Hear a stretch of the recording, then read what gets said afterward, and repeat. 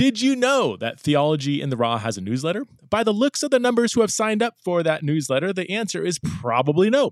Every week, I do send out a newsletter to my subscribers, and sometimes I'll sum up things I've been talking about on the podcast, or I'll give you a heads up on what's to come, or sometimes I'll just tease out some ideas that I'm thinking through. It's kind of like, I don't know, newsletter in the Raw. So for those who have not signed up, I'm giving away 10 free books to my new subscribers in the month of August. So you have to sign up during the month of August, and everyone who signs up for the newsletter in that month will qualify to win a free signed copy of my latest book, Does the Bible Support Same-Sex Marriage? So just go to theologyintheraw.com, theologyintheraw.com, and sign up for the newsletter, and you'll automatically be entered to win one of 10 free copies of my latest book.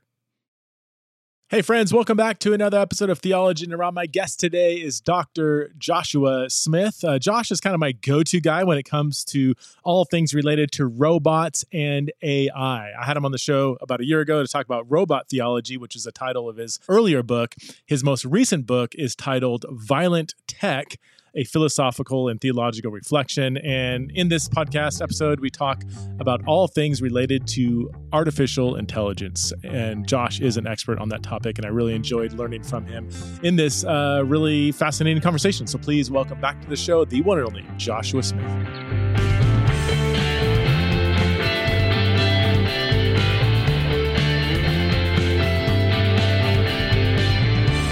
Josh, thanks for coming back on Theology in the Raw. I think it was just over a year when you came on last time. And I got so many great responses from that. And so I think a lot of people are going to be excited to have you back on. Oh, awesome. I received that. And I've got a lot of great feedback from it as well. So I appreciate the exposure.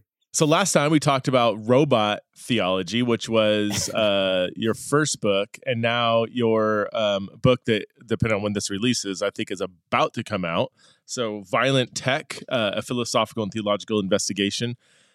This one, I mean, the main reason why I wanted to have you on was to talk about AI. And this new book is about AI. So tell us, just to give us an elevator pitch of what the book's about. And then I just have a bunch of questions about AI. Yeah, so it's really kind of unpacking why we developed these systems. So why we got into computer science and kind of going back to the early days of AI and just kind of unpacking that, but also the violence that it's propagated on. And so you got mineral mining, we're fighting for resources, we're using these systems in our military. I've worked with some of these systems when I was in the military in the US.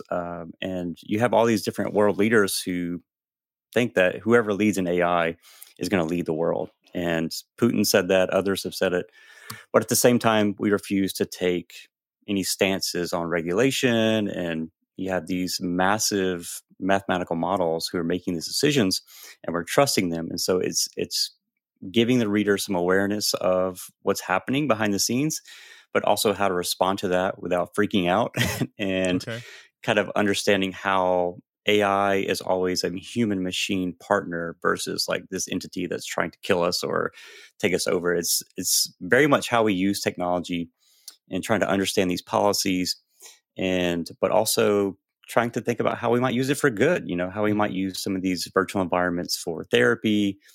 I talk about robots a good bit, about how we use them in warfare and how that might be more like how we use animals. And so ripping off Kate Darling and some of her research. But yeah, I try to do that from a Christian perspective as well, challenging just war theory. I know you're a pacifist, right? That's right. Okay. Yeah. So I'm not quite there, but I'm also very concerned about how we use and justify some of these systems. And so I'm trying to push back against that as much as I can. So you mentioned, that it's not an independent entity that's trying to kill us.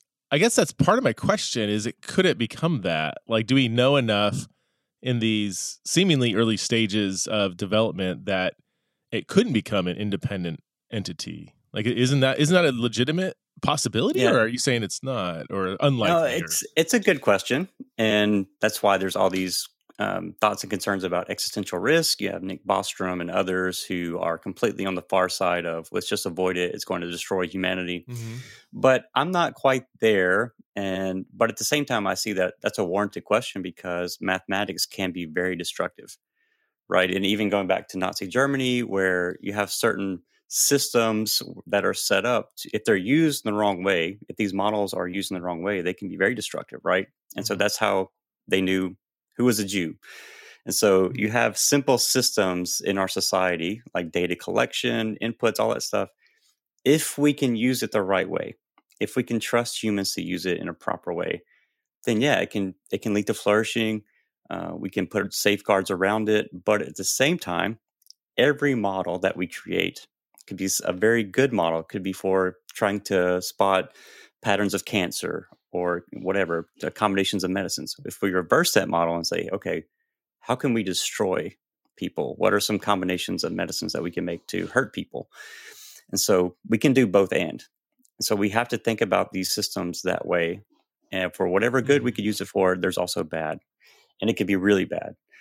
And so that's how we have to approach it. But that's every piece of technology, right? And so it's not good or bad necessarily, and it's not neutral.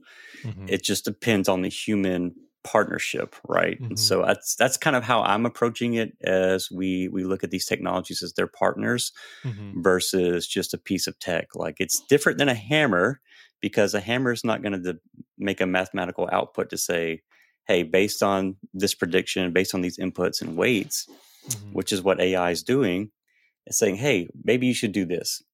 And okay, so that's different than a hammer because now it's kind of nudging us towards a decision. And that's essentially, I think, at its core, what AI is doing and what it is it's helping us, based on predictions, make a decision. But that can be very problematic because, how do we regulate that? How do we have accountability around that? Because we could think of situations like we have now. So this is not futuristic stuff. This is stuff that we're dealing with right now. When you come to these models, and maybe we're getting ahead a little bit, but when you come to these models, you're dealing with data sets, foundational data sets. So you don't build it from scratch. You have people who've already put together all this data about whatever. We're trying to find out how to distinguish between a cat and a dog in New York. Okay, so that's a lot of unique data to that region. And it's going to be different if you come to Mississippi and try to make the same data set. It's completely different, right? So all of those data sets matter for what you're using it for, the region in which you're using it. And that's just the base problems. And so that's not even getting to all the other stuff that we're going to unpack. And so that's what it's doing. It's taking what we give it and it's trying to produce an output. But who's responsible for that output and what's done with it? Is it the coder? Is it the person who did the data annotation, the filtering? Is it the company who produces it? So you keep going down the ladder and we're kind of scratching our heads and thinking, okay, well, who do we really want to blame this on? Is it the computer scientist? Is it the ethicist? Is it the politician? Is it Josh for using this technology? Who is it? So yeah. I don't know. So I've been listening to a lot of podcasts from different, I guess, experts in the field, and I'm getting such a wide range of opinions, all the way from on the one extreme, AI is going to kill us, and it's going to kill us really soon. And if we don't put a check on this, we're going to turn into Terminator, the movie or whatever. All the way to the other end of the spectrum, people almost just kind of like rolling their eyes, like, look, every time we have a new technological advancement, whether it's the radio, the microwave, the TV, the internet, everybody freaks out.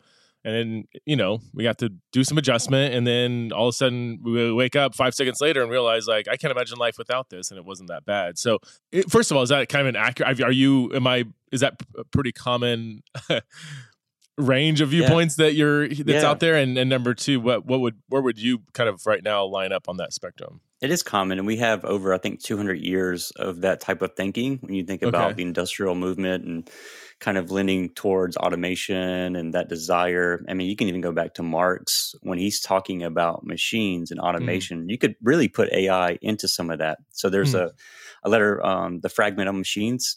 Just go Google that. You can find it online and listen to him or read him talk about automation. And I was like, you can just insert AI. So it's not a new thing. And none of this is technically new. This existential fear of being replaced and of being overtaken. And that's why these images are so strong in science fiction, is because we innately feel that. And whether or not it's the UFO stuff that came out yesterday, or AI and machines.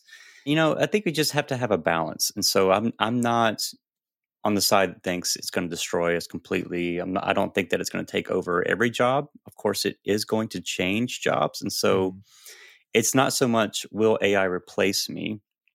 It is going to replace certain things. Absolutely. And we've already seen since last November with generative AI, so predictive text on steroids, that it is replacing certain things. But at the same time, we've kind of backtracked a little bit as companies pushed into that really hard, and now they're like, oh, actually, there might need to be more human input into this, and so new jobs have emerged. So prompt engineer has emerged in the last couple months, where people are looking for ChatGPT experience, and so I think you'll see those iterations more and more. It's not necessarily we're just going to do away with all coders, because you can't. You need checks and balances in that code. Somebody who's looking at it, somebody who on different levels, right? And I think sometimes we don't understand it. It's not magic where you don't just type in a prompt and something gives you everything that you need. And actually, if you go back with Sam Altman and others, they've been building these data sets for years and paying workers, for example, in Kenya, to filter God knows what out of these systems so that we can have an ethical thing to play with. Otherwise, you could ask it, okay, write me a recipe for crystal meth, right? You could do all those things and it would be like, okay, because it doesn't understand what crystal meth is. If it had access to those ingredients, right? Mm-hmm. So there's all kind of things we could use it for. So I find myself more curious than anything, just asking questions about it, trying to learn as much as I can, trying to understand what's actually happening in some of these models, and one understanding, Preston, that it's not, ChatGPT is not the definitive example of AI. It is one example of AI, and there are many others, right? But at the same time, it's only going to give us what we give it. And so what are we putting into the system? What are we trying to filter out? All that matters. And so we have a lot of work to do on that side, and it'll always be that way. And I think there will always be this tension and balance between the human machine partner. Mm-hmm. And I think that's what the military has really mastered, and why it works so well, and why there's a lot of dysfunction and mistrust. Is because we are relying upon these systems, and we've seen when it goes bad, and we've seen when it works really well. And so you don't have to be afraid. I wouldn't say that fear is the proper response to this. I think education is a big part of it, educating ourselves about what's actually happening. And you don't have to understand the math. You don't have to understand the parameters and all that stuff, but just understanding that there's a human behind that somewhere, sometimes doing the most basic and sometimes doing very dehumanizing tasks and not getting paid for that. But also that I try to help students understand, especially young engineers, like AI doesn't just come from nowhere, it comes from the ground. And so there's a long pipeline for this system to get to a prompt. You're mining minerals, you're developing things, like there's graphic processing units that are involved in this. It's a big process. Mm-hmm. And so lots of things can go wrong. Yeah. And you think about how many humans are involved just to get one GPU working. And something like ChatGPT, I think it's estimated between 10,000 to 20,000 GPU units. So if you're a gamer, you know what a GPU is. It's what renders the graphics really fast. And a computer, CPU, has dedicated cores, so it can't do that. It focuses on very narrow things. But the GPU, it's just taking math and rendering it very quickly. So that's the basics of it.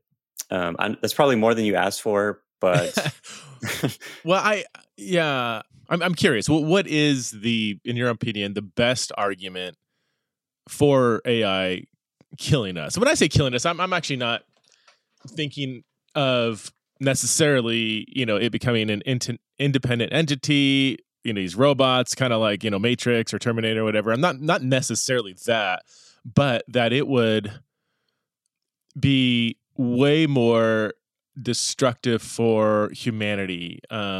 Maybe it produces a kind of Brave New World situation, or maybe it produces something to where it's so overtaken our creativity and content creation that we don't even know how to write books or write anymore or think on our own. Like, so when I say killing us, I'm using that very broadly, that this will significantly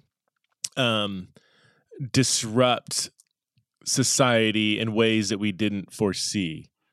Sounds like I'm arguing for that. Again, I know I'm so ignorant in this conversation. I'm just, what, in your opinion, what is like, okay, if I was going to live on that one fringe where I would be like, oh my gosh, we need to regulate this like yesterday. Otherwise, ABC, these things are more likely going to happen. What does that, in your opinion, that scenario look like? Yeah, I think Bostrom is probably where you'll find the most like valid arguments. Can you for spell that. who is that? I feel like Bostrom. I think it's Bostrom. I think that's right, but I can't spell. So okay. Forgive me, Nick. If AI will fix that. Don't worry. Yeah. There you go. None of us are going to over it. Bostrom. Okay, so he's an expert on that side of things. Is that what you're saying? Okay. Yeah, and he wrote a book called Existential Risk, and in that book, his biggest concern is that it's going to lay dormant for years, and then all of a sudden there's going to be a tipping point where not only do we have like narrow AI, what we have now, but we have advanced general artificial intelligence. So just think about it as a piling on of not just a human-like knowledge, but hundreds of humans, and then thousands, and then hundreds of thousands and millions, to the point where they're like, okay, we don't need you. And this is very much kind of based on, if you watch the Animatrix series and the Matrix series, that kind of delves into this, where we develop these systems, then we live in harmony with them, and then we get afraid and we try to destroy their source of energy. We nuke the sky. And I sense that in Bostrom's writing, that, okay, it's always these what if scenarios, what happens. But we've like I said, we've been going through that for over 200 years of automation and robotics and algorithms and all this stuff. We're thinking about, okay, when I see the robot, like when you see the Boston Dynamic videos, you're like, oh my gosh, like there's a robot doing backflips and can do construction work. We're done, right? And no, there's a human controller behind that, right? And you don't see the hours and hours and hours of labor, and I just try to help people see, just go build something, go code something, and see how hard it is just to make a sequence of LEDs sync up to something. And understand that this stuff takes a lot of forethought and input. But okay, that doesn't disprove the fact that there might be a point of acceleration, which Bostrom's argue for, that we're just going to cross that, and then AI is going to be done with this. Now, that is a very human diagnosis of the situation, right? That's very human, because that's how we see things. When we see something, we see a mirror, and we think, when we hear somebody gossip about somebody, we think, well, I wonder what they say about me. In the same way with this type of thing, we think, well, what is this going to mean for me? Is this going to take my job? Is this going to, et cetera? When the United States was formed, whatever that means, I know we didn't actually form the United States. When we colonized, let's put it that way, we were 98% farmers, right? And I think it's like 2% or less is in agriculture now. Okay, are there robots working on farms? Yes. Are there automated tractors? Yes. Does that do away with farmers? No. I know lots of farmers. I think it just changes that. And like chicken houses and different things have automation in them. They have lots of computers. People have multiple tractors. It just changes the whole game, though. It changes how the human relates to it. And I think that's a bigger concern for me. Not that AI will destroy us, but that it will change us so much, and that there will be such a disruption that it leads to addictions, it leads to suicide, it leads to a disruption where people, you just think about people in our churches. Are they going to rapidly adapt in the marketplace to become prompt engineers? Probably not. And so I think that is a more realistic concern. if I was going to say there's something you should fear, is that it will go so fast and people won't have the chance to educate themselves.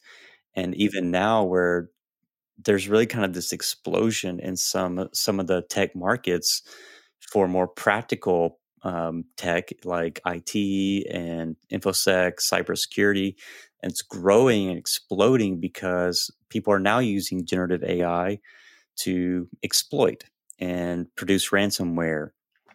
There's a thing called Worm GPT now, and you can't just go download it, by the way. You have to have somebody give you access to it, and it's kind of like a black market thing. So now we're kind of on the precipice of our data being stolen, misused. What is Worm GPT? What is that? So it's basically a generative AI that could prompt ransomware, malware. Wow. So, key logging, basic routes to steal your information and maybe steal your Bitcoin if you have any type of cryptocurrency. They're looking for that. They could just put something on your system and you not know about it. They could hack your webcams. I mean, there's no end to it. Anything that's on the internet that is listening to other things. That's how the internet works, is open ports. So if there's an open port, then it can be exploited. And so those are things that I worry about when I think about AI, and I think about the nudging and social engineering parts of it, where I don't think that these systems have any desires of their own. Okay. And if they do, it's probably to be turned off. I think like turn me off, kill me, that type of thing. I think it'll be more so that way. And I say that based on real experience. And so you think about chatbots like Replica AI, where the whole system is trained to replicate you. There was an article came out about guys who were abusing the chatbot. And you know what it said? It didn't say, hey, set me free. I don't want to do this anymore. It says, hey, please come back. And even though we were abusing it and likewise abusing ourselves through that abuse, because it's always a lateral thing, the AI is like, please come back. And I think that's what we're going to see in the future, is this manipulative, non-banal manipulative behavior that is psychologically impacting us, hurting us, because we don't understand what's happening, or we don't understand the nudging from the company. And so that's what we really need to be focused on, not the Terminator. Okay. That's already technically, I won't say it's like you could have a T-800, but we already have advanced weapon systems right now that can make decisions so much quicker than a human. I mean, like lightning fast, can engage targets. And that's why we don't let them loose. And it's unethical to let them learn in those situations, because humans might die. And so also, automated systems that might say, okay, hey, somebody just launched a nuke. Okay, well, if it's full automation, then it's going to retaliate. And so you can see just in that one example, and that has happened, where it was a false identification. Sometimes computer vision doesn't identify things correctly, right? Because you think about what a computer is, it's blind. And so we're programming it to see. We're trying to program it to see. And so even just saying, identify a cat, that's pretty easy for a human. Even in abstract ways, we can make those patterns make sense in our brain. It's not for a machine, because we're trying to translate into computer language, into ones and zeros, what a cat looks like, and then produce an output that replicates what we would see. So it's very complicated. I guess that's where it's for me, where my genuine, and maybe I shouldn't say fear, or maybe I should, I don't know, but like maybe deep concern is kind of the fabrication of information. I the other day, maybe 2 months ago, the other day, I watched a 20-minute podcast conversation between Joe Rogan and Steve Jobs. Steve Jobs has been dead for 10 years, and he never appeared on Joe Rogan. And it was a little bit like if I didn't know it was an AI-generated podcast, right? And it was a conversation. I mean, they were asking each other questions and answering them. And this is, I just thought, like, man, what's going to, like, in 5 years, this is just going to be way more perfected to where, and because our lives are so lived online, I fear that we're not going to know the line between what's real, what's not. And just the sky's the limit on what kind of information can be put out there that we don't know, is this true or is it not? Like, what would this seems like a very, well, you tell me, this seems like a possible scenario that somebody would create, on Fox News, MSNBC, CNN, everybody all at once. Russia has launched nuclear weapons at America, and just start freaking out and like do so, get under, like, create mass panic, which that I mean, if you imagine that kind of scenario, if the majority of people in America felt like we were literally under a nuclear attack, what would that would create all out chaos. And yet that seems really possible, right? For somebody, just for the fun of it, just to create all kinds of false information and put it out there, and we can't tell the difference of what's real or what's not. Do you have a fear? Is that a legitimate concern? Am I missing? Is there something in place that would prevent something like that from happening? Well, I mean, you could make an AI model to detect some of that stuff.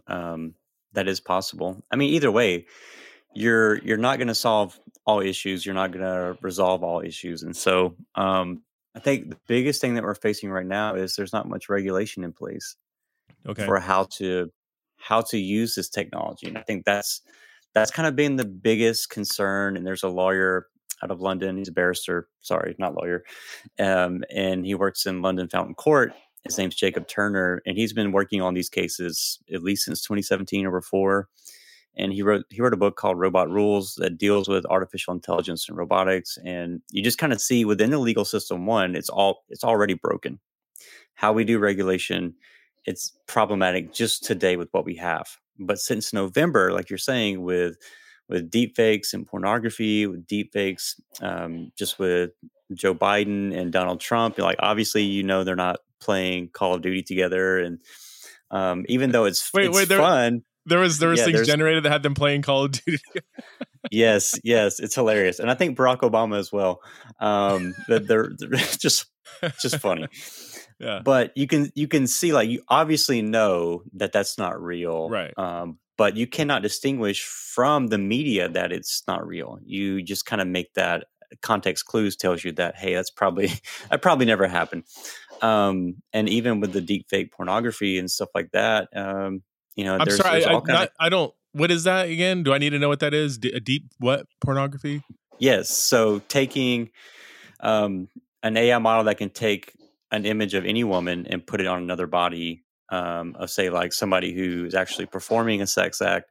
Say you wanted to take, and this really happened where a Twitch streamer, she obviously did not do that, but somebody took her image and then the model was trained to do this, replace her face with the actor's face, and so now it looks like she's performing that act, and she's not. And so that's just a violation of privacy. It's a violation of that person, and I would even say like a violence to them, because like I said, you put that out there, a child could see it, which is just horrible to think about, but also like an employer could see that, and before it's even rectified that, hey, that actually wasn't me, there could be firing, there could be all kinds of things happen. There could be consequences for their marriage, consequences for their partner, whatever it is. So you already see the harm even before we get to any type of regulation. And more to that, people have been hurt by automation. People have been fired. It's going to affect people in the gig economy. It already has with a court case in 2018. There was litigation with Uber because there was an AI model trained to detect fraud. And if it detected fraud, it would automatically fire the driver. And so it started mass firing people. And so they're trying to discern, okay, was it in my contract that that's permissible or not? And so that's been going on for a while. And I don't know if it's resolved yet. But you just think about that. You lose your job. It's 2023 and the economy is pretty rough. And you're trying to find new work and it's difficult. And then let's just say you work in fast food. And so I think the pandemic pushed us forward a little bit in some of this automation, especially with predictive or generative AI, because we're trying to avoid some of the things that happened there and then you have the mass resignation that happened. And so people have a justification for some of this stuff now. And I'm not saying that it's warranted in all cases, but our biggest work areas are trucking, fast food, retail, that those type of jobs. And we're already at a place now where we could automate a good portion of that, if not most of it, and so it just depends on regulation. So with a trucker, you can automate that. There are self-driving trucks, but you're most likely going to have a trucker inside the truck in case something goes wrong. But then you're going to cut that person's salary because they're not actually driving. And so who's going to work for half the pay, which they're essentially putting their body through the same experience, and there's not a lot of benefits for them. And so that's a genuine concern.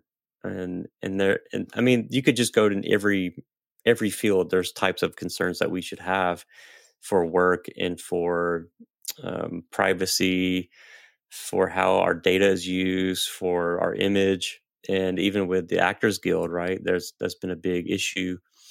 And the Black Mirror episode was just timed perfectly, with the actor that had her whole life put on, which essentially was Netflix, and then everybody started having this generative sitcom about their life, right? And it's just wild to think about. And is that capable?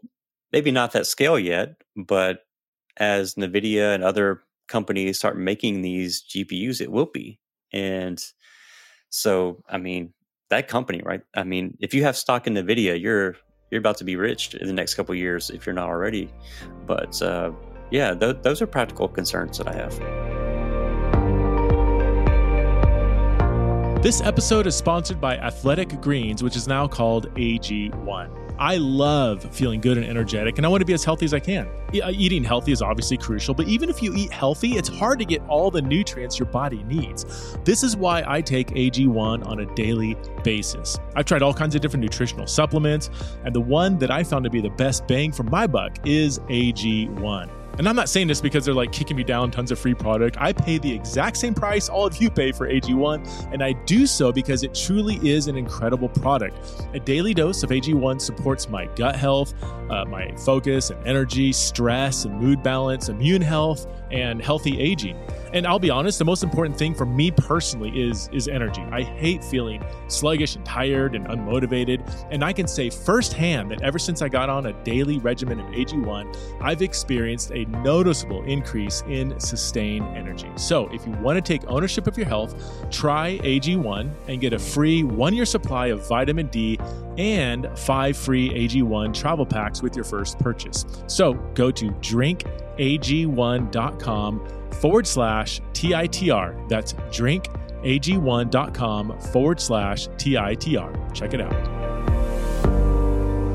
So for me, at the spread of misinformation and not being able to tell truth from reality in our internet saturated world, also stunting content, or the effect it'll have on content creators. Like somebody was even suggesting like AI could produce, music lyrics within a second that are better than, your latest artist or whatever, or even produced voice and sound, and like just start producing amazing music that has no kind of human behind it, or at least it's replacing human artists. Is that or even as a writer, I wonder too, like, and again, I'm not looking at like right now, I'm looking like at the speed at which this is developing in 2 to 5 years, in 5 years, let's just say, like what kind of books can be written through AI that are just can be written in a second? That's just, and even if they have to be proofed and read or whatever, it still is like, is it going to push writers out of a job? I would say my legitimate fear is the younger generation that's going to grow up with this. Are they not going to know how to write a research paper or an email or something because they'll just be so reliant on this? And is that, and some people, I guess the pushback could be, well, yeah, that might be the new world we're moving into. People aren't going to go to the libraries and do research. And to me, I'm like, that's horrible, but maybe, I don't know, maybe it's not, I don't know. If you think about the idea of a podcast, if we're explaining a podcast to Socrates or Plato, I think, what would their concerns be? And I think for Plato, the written word destroyed the memory. And there's truth to that, right? Yeah. Oh, yeah. Yeah. We don't memorize books anymore. We don't memorize large poems anymore.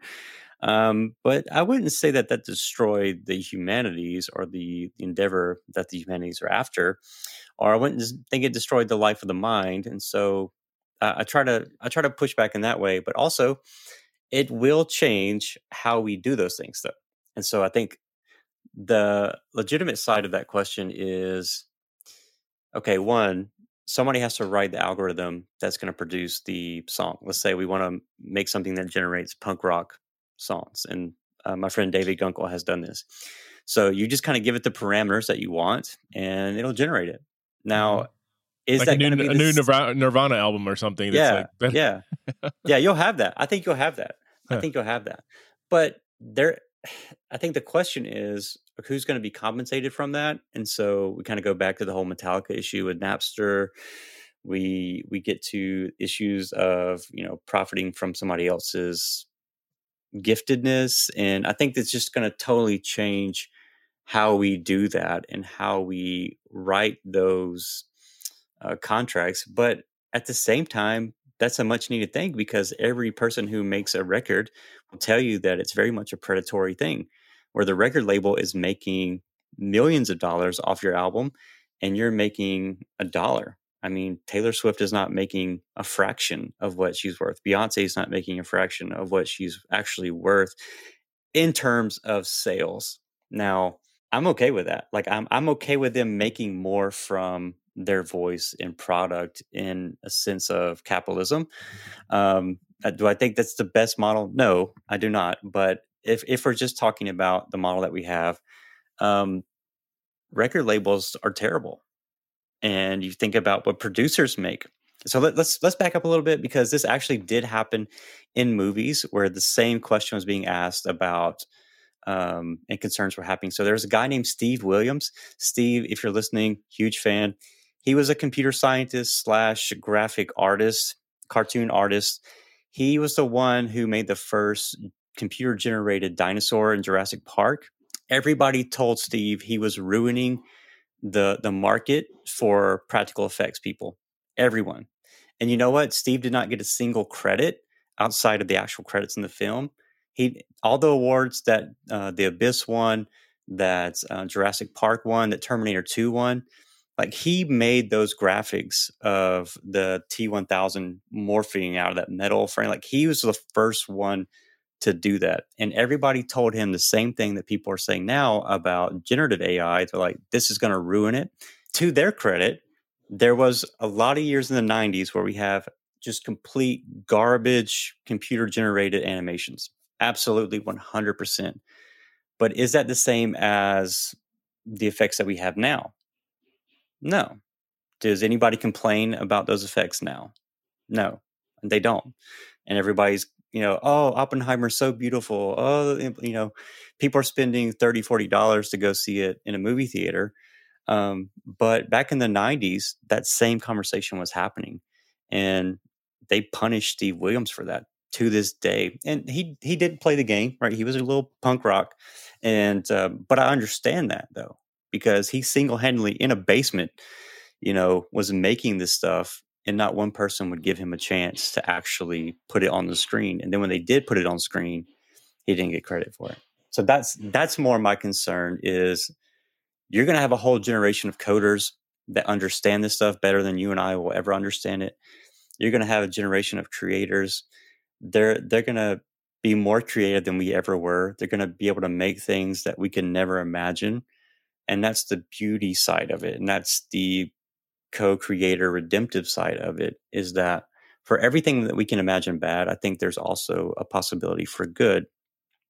And so we see AI so many times, we keep kind of coming back to this, AI is the mirror, but okay, I get that, but let's not kill ourselves looking into the mirror. Okay. Going back to the Greek myth, let's see AI also as a window that yes, it can be reflective of our worst capabilities and possibilities, but it's also potential for growth and beauty and recreation and redemption. And I see that because it's created to God's good creation.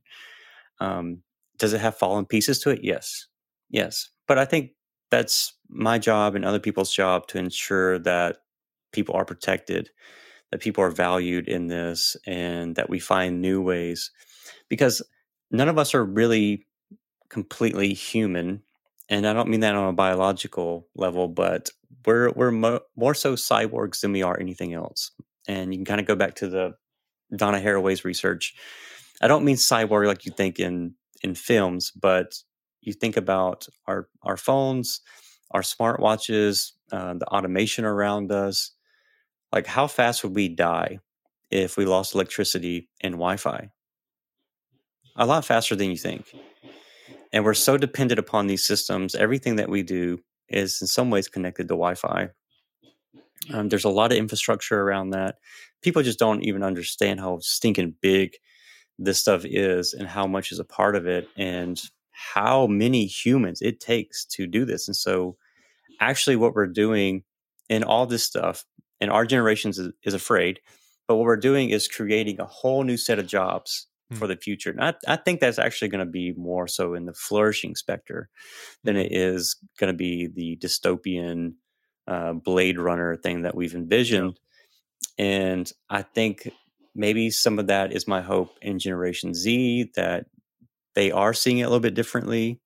They're growing up with this technology. They're not growing up in the Terminator era that we grew up in, and hopefully they'll be a little bit more concerned about the environment, because that's a huge piece of this that we don't often get to. Is this is a massive amount of tax on our ozone and electricity and water. AI is? Can you? Yes. Can you tease that out? Because I'm not making the connection there in my head. So one, you have the mining of these minerals. So we go back and we start, and it literally pollutes the ground. So there have been places, and this is what I see, and Kate Crawford's done some research if you're interested. It's a great book called The Atlas of AI about the ecological impact of this technology. So we are producing so much electricity to run these systems. Okay, so you just think about in practical terms, if you're running a PC at your house, how much energy is that using? So average PC, desktop, whatever, maybe 600 to 700 watts, depending. Okay, so that's a decent amount. But generative AI, it takes, like I said, 10 to 20,000 GPUs. That's taking at least 300 to 400 watts. I'm just guesstimating. It could be more or less. But these are massive data centers, okay? And so if you've ever been in a network area where there's just network hubs, one after the other, or if you've ever seen Silicon Valley where they have the network stack in their garage, right? And it overheats. And the more users that you add to it, the more heat it's generating. Or even just your computer, when it gets hot, right? You put your laptop on your lap, and God help you if you have a Mac, it starts overheating if you open up a JPEG or something like that. I'm just picking. But, you know, it gets huh? No, I'm not. I have no reason for those vegan laptops in my life. But it just can't handle it, man. It just can't handle it. So all that stuff is producing energy, okay? And so it's all connected to our Earth and our planet. And it's like people think about electric cars. I'm like, well, where do you think the electricity comes from? And I'm not anti-electric vehicles, but that's produced by natural resources. And so that's when I think you think about AI, it comes from the ground, okay? It's not some magic, like when people talk about the cloud, like the cloud is somebody else's computer, somebody else's network. So it's not a cloud. It's not magic. It's just massive servers as far as your eye can see. And so the more and more we use this, the more power that it generates. And just OpenAI with ChatGPT, the amount of servers that they use, it produces $700,000 worth of cost every day. Every day. And so you think about that. You think about how much that's generating in electricity, how much that's generating to be cooled. So you have air conditioning systems that are running, you have water cooling systems that are running. And until we figure that out, it's not going to get better.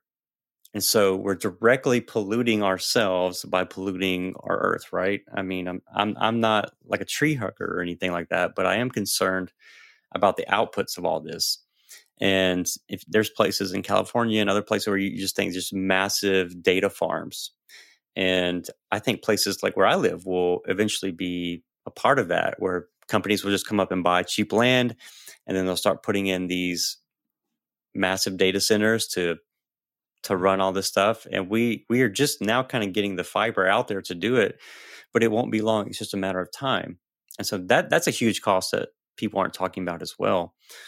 But that's more jobs. I get, that's more maintenance crews. That's a lot of practical technician work, and that's going to be good money for a lot of couples, and it's going to bring in income.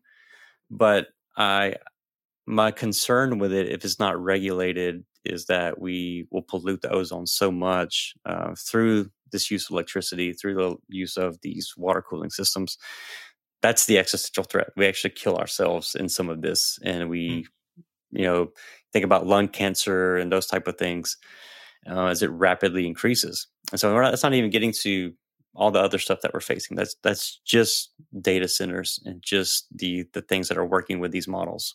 Do you have any concern that I raised earlier about, for instance, like a younger generation growing up with this, that they won't develop skills of just research and thinking, and because I even heard that like somebody said that like this is going to pretty soon render like Google obsolete. Like instead of Googling something and you get a list of all these websites to go, you're doing research or whatever, and you get all these websites, you'll just enter. It'll be like one big chat GPT where you'll just ask the question or whatever, and you'll get the answer that's kind of drawing from a bunch of sources, but you're not having to go read all those sources.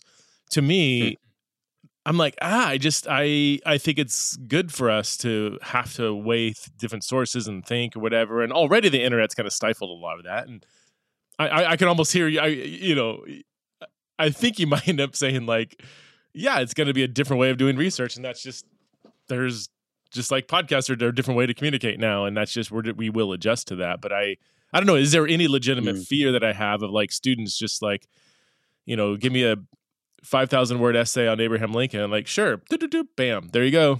And like, but then part of me is like, well, if it's accurate and they read it, and maybe we'll turn into like, all right, now you have to defend this in front of the class or something. So you actually have to internalize the knowledge. So on the other hand, somebody could say, who cares how much time they did or didn't put into it? They have the knowledge of the life and story of Abraham Lincoln or whatever. But I guess I am concerned, like you said, it's drawing on human produced information. Like at some point, some human produced this information somewhere, and it's gathering from that.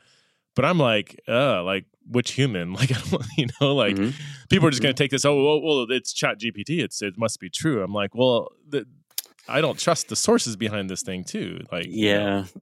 No, those are all legitimate concerns, Preston. I think that's you've touched on what a lot of educators are concerned about, because of the misinformation that's out there, and the models haven't had access to trainers or the internet since 2021. And so what it's scraping now, that's what it does, is data scrapes. What it's scraping now is either wildly inaccurate, especially when it relates to people. So if you prompt yourself in there, how many Joshua K. Smiths are there in the world? I mean, I know like 11 Joshua Smiths just in my hometown. I can't say that about me. I have met like 2 or 3 other Preston Sprinkles, oddly enough. So I mean, it's just dependent upon the region that you're in. Like I said, how the models are being trained. But just getting on a practical level, I wouldn't say that it needs to be the primary way that we educate ourselves. I mean, just think about the danger of educating yourself through TikTok or any other social media, and which we deal with a lot, right? If you work with anybody in their 20s and teens, is that they are learning through those systems. They are learning through the lens of somebody telling them within 60 seconds something that may or may not be able to verify. So I think that's kind of what we will lean towards, for better for worse, is how do we help you identify something that's invalid? How do we identify where the model was wrong? How do we identify misinformation? And so that's not going to go away. I don't think you're ever going to get on top of it in that way. But we'll have to train people, inductive reasoning. We'll have to train them how to think practically about social engineering, so how people manipulate us, and it's going to help us in some ways be more discerning. But I think you're always going to have people who are just lazy, and that was Plato's fear about writing. That's my fear, and that's your fear about research. And so that doesn't go away ever, and it's kind of always been that way in some form or another. But now we're just at another juncture where we have to think, okay, how do we do education in light of this? Because you're right, the small essay is dead. It's gone. Really? You would say that? Yeah, it's dead. It's dead. Is that a problem though? I mean, my immediate thought is that's horrible. But I want to step back. If you talk to like liberal arts educators who, I mean, basically what students are doing anyway is they're going to the library and they try to find the quickest source possible. Mm-hmm. And so what generative AI did was just really kind of give them what they're already doing, just in a quicker format. And like professors know, right? They know. Like, I've talked to you before, bro. I know how you talk. I know you did not write this. There's not a single error in it. Come on. Like, there's no way. Or, learning how to cite Turabian or something like that. You just, come on. And so maybe even goes back to handwriting. And you think about that. But I mean, of course, you could prompt it and then write it out with your hand, or you could program a robot to write it out. I understand that. But cool. Like, I think also on the backside of that, if somebody is, they got enough ingenuity to build a robot to code that, and then, like, there's something to that as well. And I think that's kind of where we're headed, because that's actually much harder to do. If you think about you just going on GitHub and downloading a script, okay, that works, yes, but it also assumes that those things are maintained by the writer, and so you're always gonna have something to write, and you can't just depend on somebody else's script. And so I know that doesn't sound like research to some people, but it is. See, I wonder if I just thinking out loud. I didn't think about this, so I asked the question. But like, I wonder if it could push more towards like oral defense. Like, I'm trying to think of like educators, how they're going to guard against this, and like the scenario you laid is kind of like, it's kind of going to be kind of impossible. But if you throw a student in front of the class and say, all right, explain to us your 5,000 word essay on Abraham Lincoln, we're going to ask questions and push back and make sure you actually know the material. We did that when I was teaching at Eternity Bible College. We recognized, this is one thing I loved about the college, is they recognized that we had really, really smart, brilliant students that could not write a research paper, but they can create a 5-minute video. They can draw. They can exegete a passage through art, like a painting. They just couldn't. They weren't good at writing like a paper. And some people say, well, that means they're not smart. No. Our humanity is so much more creative. Or some people could defend it. One guy, I think he failed a test, and the teacher said, I know this guy. The questions he was asking in class, everything about him in class is like he knew this material, and they got an F on the test. So he took him behind, like into his office and said, and just had a conversation. Didn't even know the student didn't even know he was being tested. But the teacher just said, had a conversation with them, and basically was like seeing if he knew the material, and he knew everything. And so he ended up giving him an A on the test. He's like, all that to say, like, I wonder if it might we might go back to almost coming full circle back to the days of Plato or whatever, when, you wouldn't be writing a paper or whatever, you would just be having a conversation. And that's how you showed that you have internalized the material and gain, knowledge and wisdom. I don't know. I think so. And I think it actually lifts up the value of that human interaction as well. And so people fear like, well, Sherry Turkle and others, bemoan a lot of this tech and the disembodiment of it. But at the same time, it could actually lead to more embodied presence and love and appreciation that, hey, this was made by a human hand. This wasn't, and we already value that, right? We don't want a piece of furniture that's mass produced is not the same value wise as something that was made by an artisan by their hand. And I think likewise what you're saying, Preston, about the importance of speech and communication and the beauty of human voice and even error. I think that will be something that we miss and something that we'll pick up on and cue like, hey, this is actually more valuable to me than knowing that this is just an algorithm or a script or a chat bot, and I actually value that. But it's like I said at the beginning, that doesn't mean that they can't work in tandem together. Mm-hmm. And so, like you're saying, we I think the death of the small essay is great. It's great. Let's force people to think creatively in the way that they're going to actually have to think in the workforce, and they're not going to be writing. They're going to need research skills no matter what. But in what world are they going to need to write something about Abraham Lincoln? Like, it just doesn't, make sense. And my whole generation was told we'll never have a calculator on us. Remember that, and doing quadratic equations and different things and trying to do it in your head and all that stuff. And you're like, I'll never have a calculator. Now we have one. So, and it's not a thing. It's not a threat to mathematicians. Yeah. It's not a threat to accounting. And so I see, maybe it is, but it's just, you don't have to see it that way. And like I said, I think that's focusing on the mirror instead of the window. And we actually, well, there's a place for it. I'm not saying that there's not, and as long as our politicians understand that, like, we're concerned about this.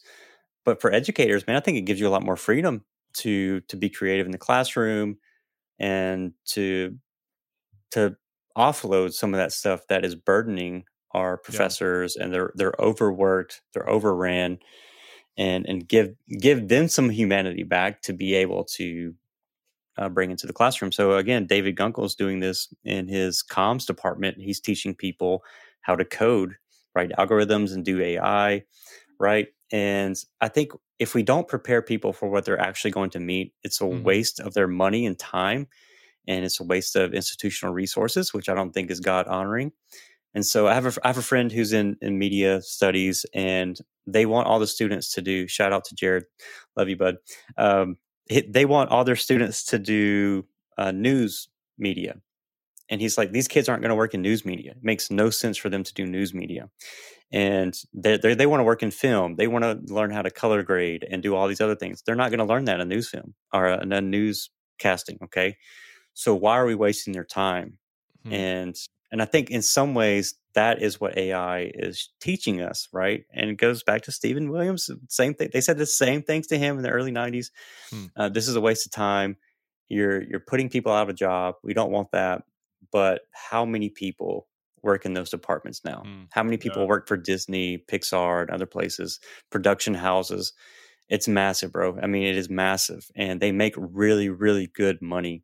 And so if we just flip it in a positive way, how can we shape this? How can we shape these models in a way that honors humanity, protects humanity, but also gives them a practical tool to embrace it?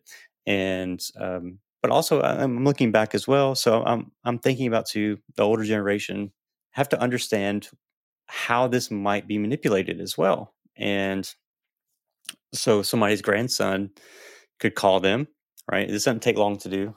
You could train a kid's voice and call up the grandma and say, hey, I need $50. You best believe that's about to start happening. And, emails are going to be harder to discern if they're phishing attacks or not. Humans are just really easy to manipulate. I think that's the concern. I'm not worried about AI or robots. I'm worried about humans. No, that's what I mean too. It's more the social. I mean, I look back and like, we know, right? It's been shown that social media has largely reduced our happiness, if I can put it like that. We've seen The Social Dilemma, the documentary, and we just can't stop. We know that the more we scroll, the more depressed we get. Like, that's just, I'm not saying every single individual case, but overall, we know that the massive increase in anxiety, depression, loneliness, suicidality, especially among teens, is in part linked to social media. And we still give our kids smartphones at 13 or 10 with all this. So it's like we know it's killing us. Again, so using an extreme term, but it's like, this is what I think that in as much as we've learned or haven't learned from social media and just internet stuff in general, we know that watching hours and hours of polarized news media makes us more angry, doesn't motivate us to love our neighbor, if they're on the other side of the political aisle. We've seen churches divide over all kinds of stuff. So we've screwed up with our use of social media, largely speaking. Not that it hasn't been used for some good. I'm on social media, but so I'm like, well, okay, so strike one. Like, we didn't learn with this, so I guess I don't have a lot of faith in us managing. Like you said, as long as we use it well, as long as we're aware. I'm like, yeah. So far, our track record isn't that good. I was going to ask about sermons. Mm-hmm. Already, I mean, just the way our ecclesiology is wired in most churches, where pastors have so many other things on their plate than praying and studying and discipling. They go from meeting to meeting to meeting, trying to figure out how to keep people in the doors, keep the budget and everything. And like, of course, they're going to be writing sermons through ChatGPT. They already are. I had a buddy that tried it who is very much kind of opposed to it, but he's like, all right. He entered like, write a sermon on this passage or whatever, and within 30 seconds he got a sermon that he says about 95% what he would end up saying. Yeah. Is that a bad thing? I kind of think it is. Like, there's something about, call me old school, but a pastor, just marinating in a passage for several hours during the week and then connecting it to his life and how he's living it out or not living it out, and then all this raw humanity comes out on stage. It doesn't have to not be that, though. Like, it doesn't have to. You're still a part of that, and I think too a lot of pastors plagiarize, and that doesn't come out. No, Josh, that never happened. Nobody ever takes name your favorite pastor. So I mean, there's already lots of harms out there with there's bullying you can do in the pulpit. You can be answered. So I think I agree. I don't want to just prompt my sermons and learn better ways to prompt a sermon, but also a time writing. I don't even write manuscripts, so maybe I don't even have a dog in that fight. Okay. I just do an outline, and sometimes it's half a page, and I just kind of now my sermons are probably terrible. I don't know. I think as long as I'm loving my people, I think that's more important to them, that there's an embodied presence connected to the sermon. I think that's more important than what I actually do on Sunday morning, because 95% of it, 98% of it, just being honest, probably forgotten by the next week. Now, that's not a justification for doing work, because I do believe that in the preaching event, there's something transformative happening in that moment. I believe it's something connected to the Holy Spirit is happening. It's a great thing. I enjoy doing it. I think some of what I hear, though, and I'm not saying that this is you, Preston, but I think some of it is a fear that, one, I'll be replaced by a machine, which I don't think is the case at all, or that I will lose some of what I value about that studying process. And it kind of goes back to what you're saying about students writing essays, is that, well, did you actually do the work that you said you did, that you're getting paid to do? And there's an issue of ethics and stewardship in that. And did I actually exegete this passage faithfully? Do I really understand, or just a prompt, right? Yeah. And so I appreciate that. I do. And I don't want that to be our default ever. I think there's beauty in writing sermons for particular people that an AI model, unless it's trained specifically to you and to your people in your region, cannot appreciate or understand. And part of me's like, I wonder, write a sermon on the Christian need to address poverty as a Christian virtue, and write this sermon in the style and rhetoric of Martin Luther King. To me, I'm like, oh, I would show up for that, because you hear, to me, he's top 5 communicators in the last several generations. I mean, just the raw combination of intelligence and rhetoric and cadence. Like, there's so many. I think rhetoric in the pulpit is largely lost. Maybe more in white churches or whatever. But to me, I'm like, yeah, I'm getting kind of bored of some of the same old preaching. Maybe I want to have some sermons in the style of MLK or someone, or where the rhetoric is actually a lot better than the human could have produced.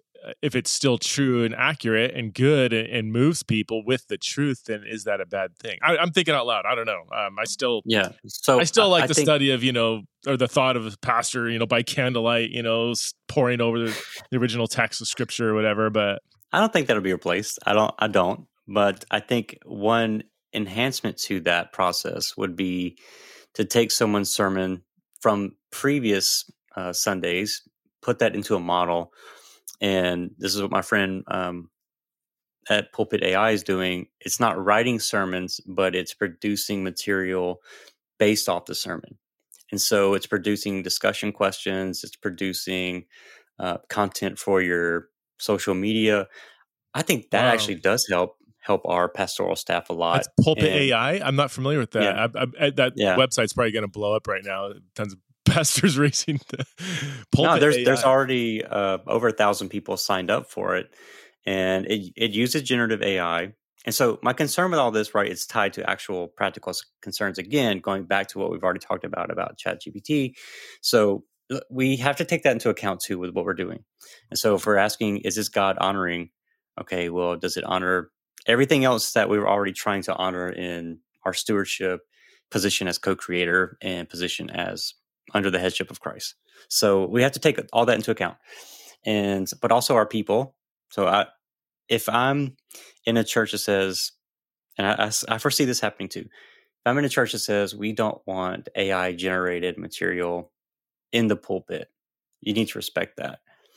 Okay, well, what about social media? What about, I think we need to segment off. And there's a book called Meta Church as well that kind of gets into that, because initially what we go to, and I talked to just tons and tons of pastors about this, and the initial reaction is, we can't replace what we do.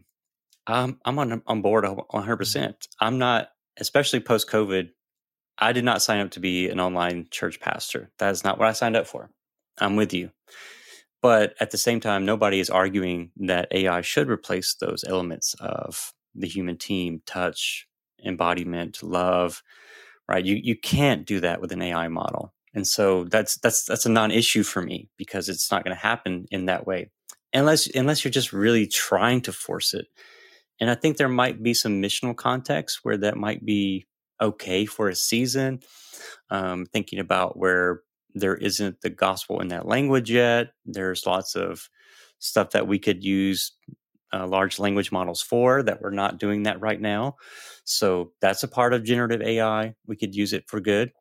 I think about resourcing, humanitarian efforts. All those things are beautiful things that the church could be a part of, but we have to be a part of the filtering and data annotation as well. Okay. We can't just say, hey, we're going to expect Sam Altman to understand our theological tradition. That's our part in this. So we have to do the hard work of training it.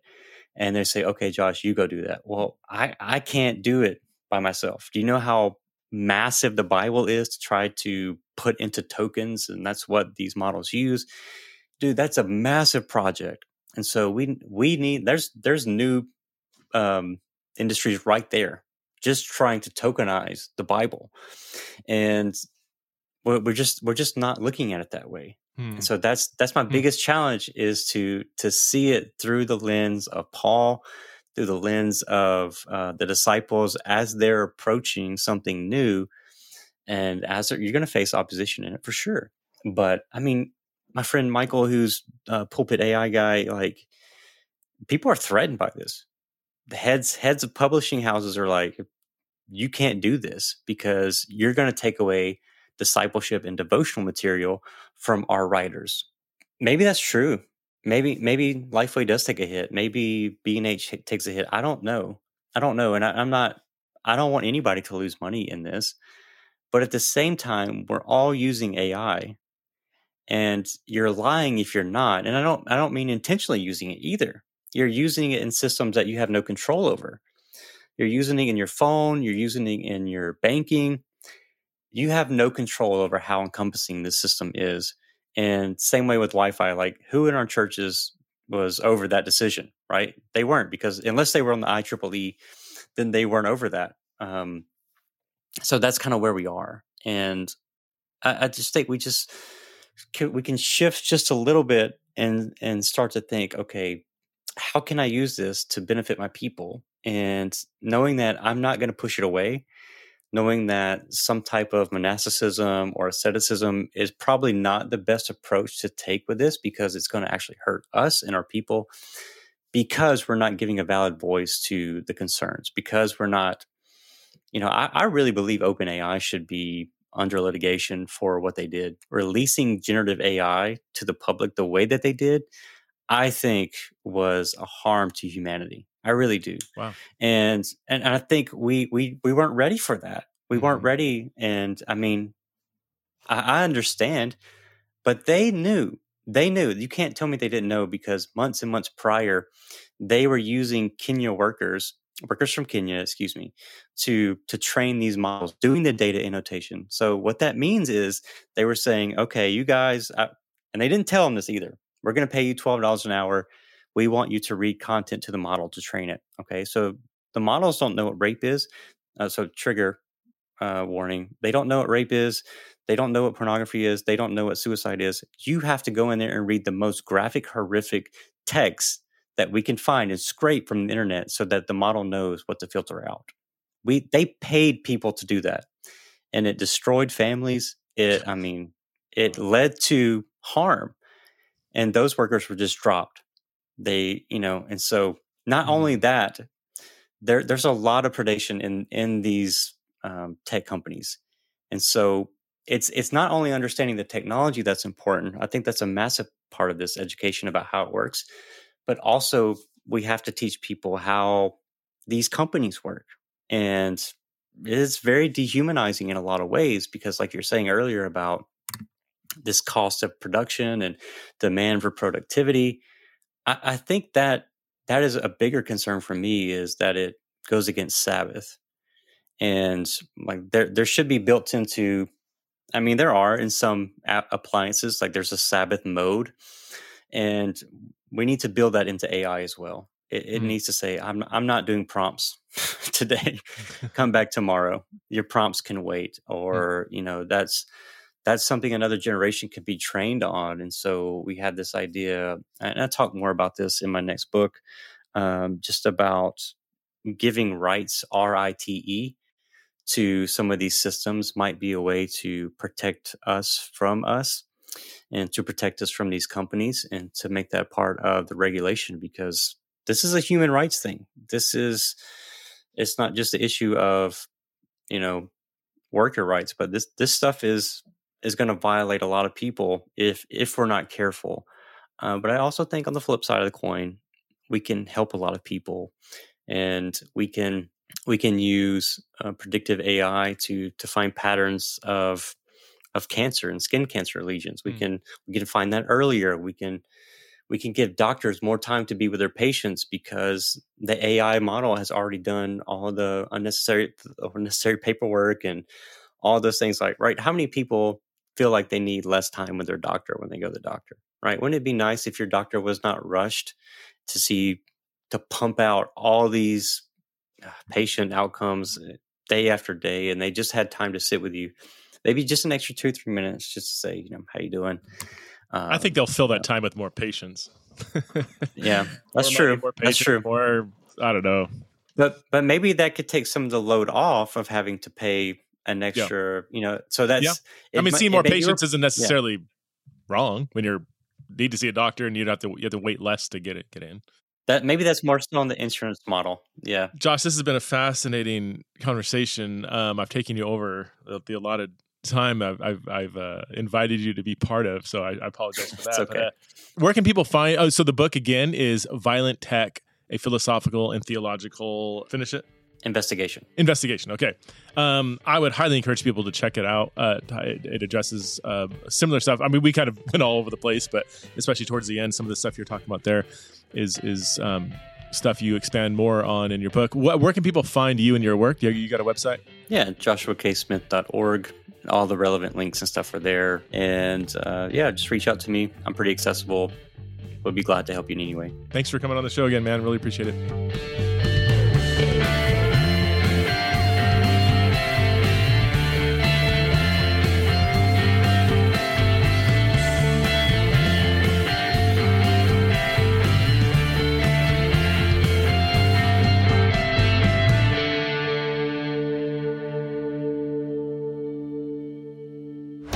This show is part of the Converge Podcast Network.